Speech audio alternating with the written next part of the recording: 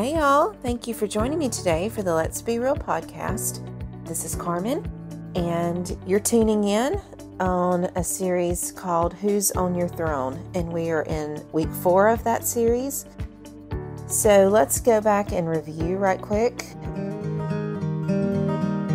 The whole premise of this series is to just really evaluate who is on the throne of our heart. We have a place in who we are, a command center, if you will, a control seat, and someone or something has to fill that seat. It can't be left empty. It's going to be filled in some way. And so, as a child of God, as a believer, the one who should be filling that seat is God. He should be on the throne. But we have to ask ourselves, if God's not, then who is? Is it ourselves? Is it another person? Is it a thing or an attitude? Perhaps it's a belief about ourselves or about the world that's contrary to what God says about the world. So we have to go to Scripture, of course, to see what is the right way. How do we get God on our throne? How do we put Him there? How do we keep Him there? And so to answer that question, I have thrown out 5 tools to help keep God on the throne of our hearts. And last week we went through the first one, which is to give thanks, to be thankful, to have a heart of gratitude. That is going to keep God on the throne of your heart.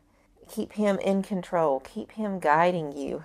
Keeping Him in the one who's making the decisions for your life. And today we're going to talk about how humility, being humble, is going to keep God on the throne. So we want to be thankful. We want to have a heart of gratitude. And then we want a heart of humility, of one that is not overinflating our own view of ourselves. But then we have to ask, well, what is the opposite of humility? And the opposite of humility is pride. Pride is everywhere. And I have been involved in a group that meets once a month. There's myself and 4 other ministry leaders here in the community that I live. And they run, just like myself, they run a ministry or nonprofit. And we come together every month and we really ask these tough questions about ourselves under this whole premise of God desires truth in the inmost being. And what He has illuminated to me is that I've got a lot of pride in my life. And He's shown it to me and shined light on it. And it's been in some of the oddest places. And He's caught me in pride in some of the weirdest times, opportunities or conversations where pride shouldn't even be a factor, but yet it is. And through His grace and His mercy, He has shown that to me. And I've been so thankful for that, but yet it's also been hard to see that I was full of a lot more pride than I thought I was. How is pride operating in your life? Is pride on the throne of your heart? Well, to identify pride, we have to know what the opposite of pride is, and that's humility. So we have to have a clear understanding of what humility is. It's a willingness to be open and honest. It's a total dependence on God. It's a complete submission to God's control. And it's an absolute obedience to God's word. James 4:6, which may be a scripture that you are very much familiar with, one that is quoted a lot. I would dare say that it's very rarely applied. So we can quote this all day long, especially when we see someone coming against us in a prideful spirit. This may be a verse that we first think about, but do we ever think about it as it pertains to our own selves? James 4:6 says, "But He gives us more grace." This is why Scripture says, God opposes the proud, but gives grace to the humble. And then verse 7 goes on to say, Submit yourselves then to God. It goes on to say that we have to resist the devil. The devil will flee from us. We come near to God, he will come near to us. We need to wash our hands of our sin. We need to purify our hearts. We need to grieve over our sin. And then in verse 10 it says, humble yourselves before the Lord, and he will lift you up. So this tells us how God feels about his children being prideful and what he does for his children who are being humble. This word opposes here in verse 6. God opposes the proud.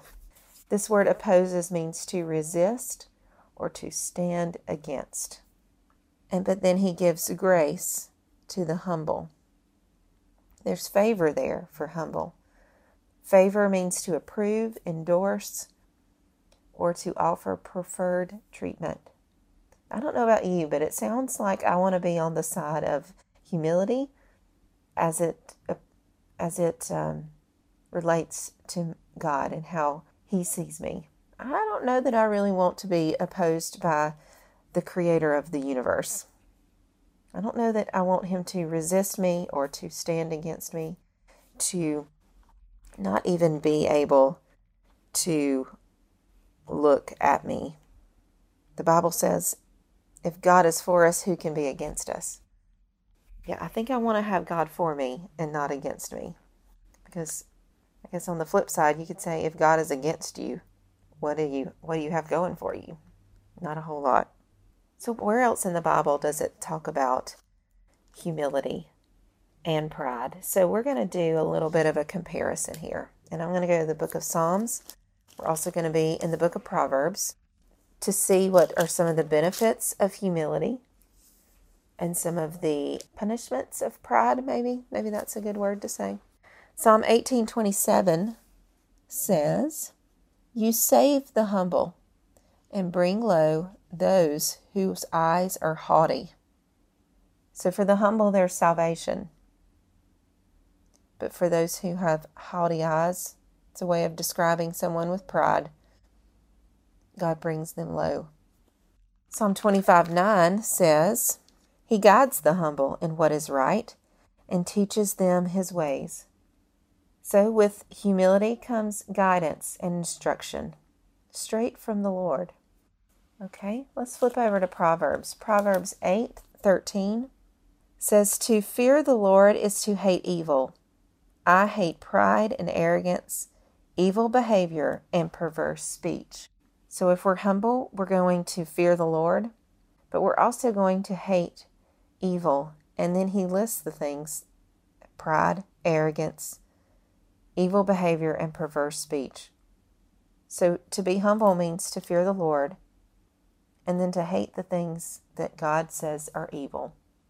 Proverbs 16:18 says, pride goes before destruction, a haughty spirit before a fall. So pride, there's only ruin with pride. And then Proverbs 29:23, a man's pride brings him low, but a man of lowly spirit gains honor. So humility brings honor, and again, pride brings destruction. Just in these 5 verses alone, we see that there's no good ending to someone who's operating in pride. When your heart is being controlled by pride, there's not a good outcome there. And there can't be. So we see in just these 5 verses that being humble is always the better choice. I found a brief commentary that I want to read to you. This is from openthebible.org. It's like a blog post about this idea. It's entitled, Why Humility is So Important. And I'm just going to read an excerpt. It says, humility is a grace that attracts more grace.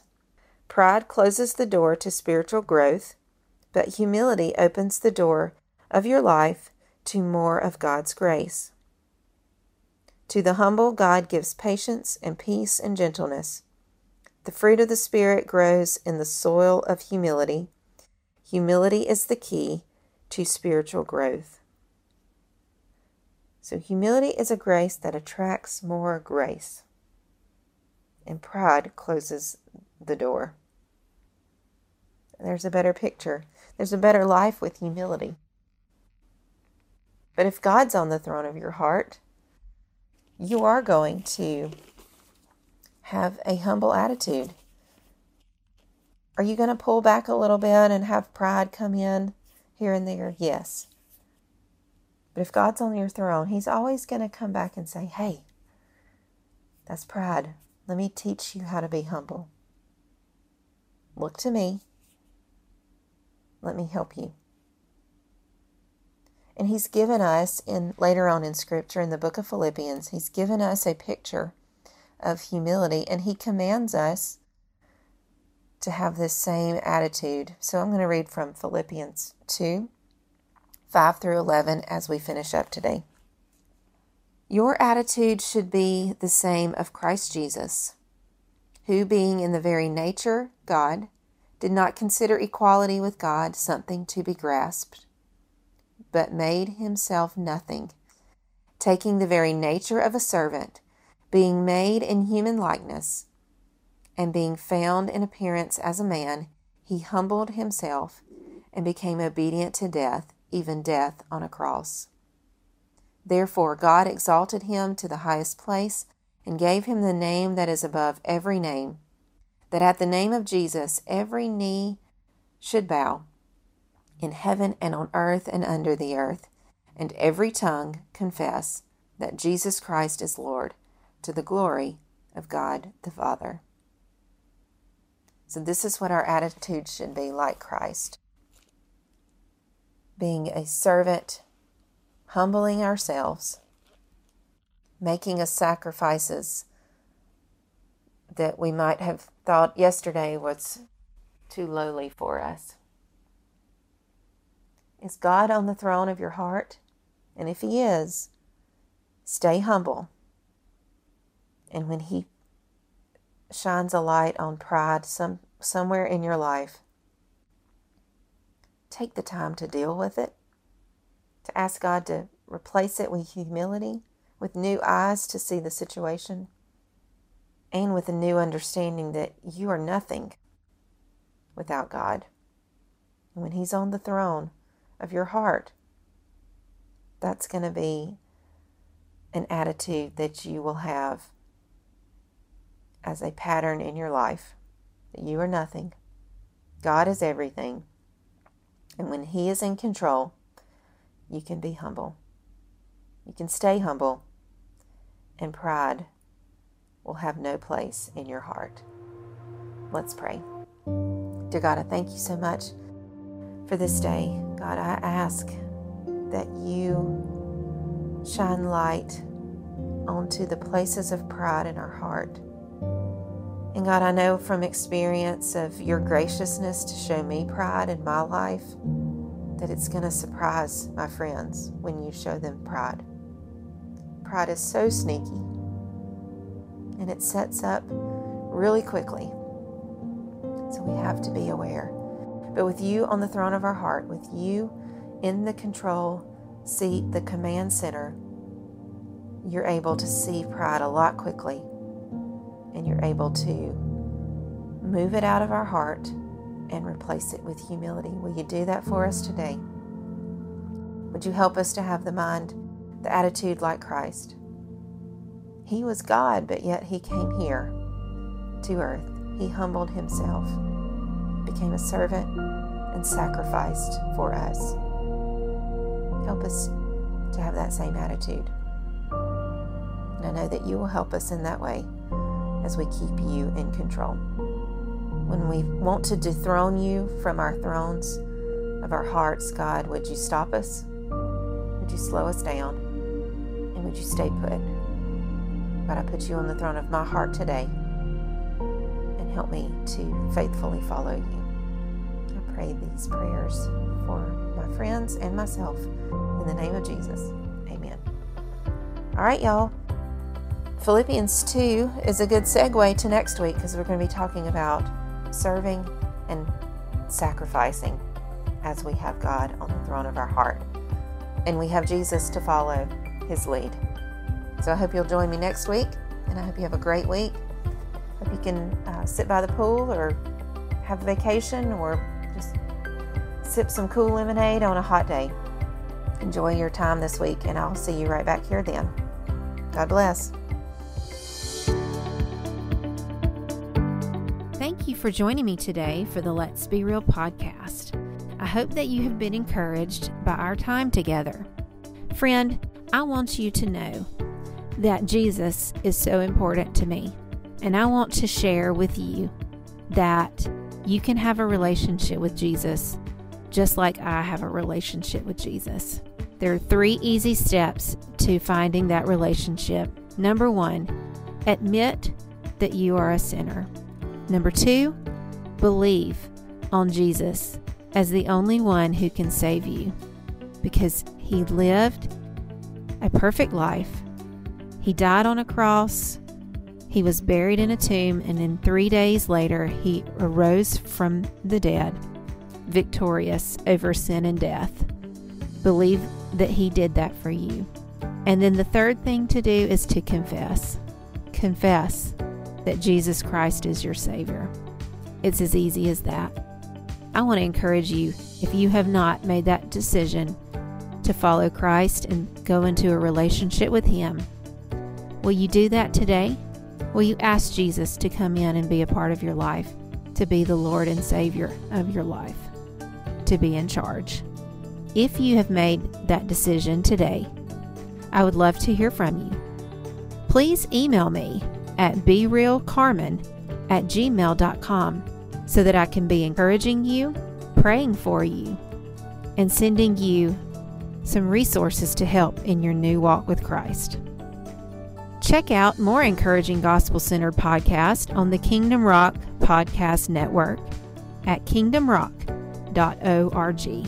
This is Karmen. Go be real. The world needs to see it.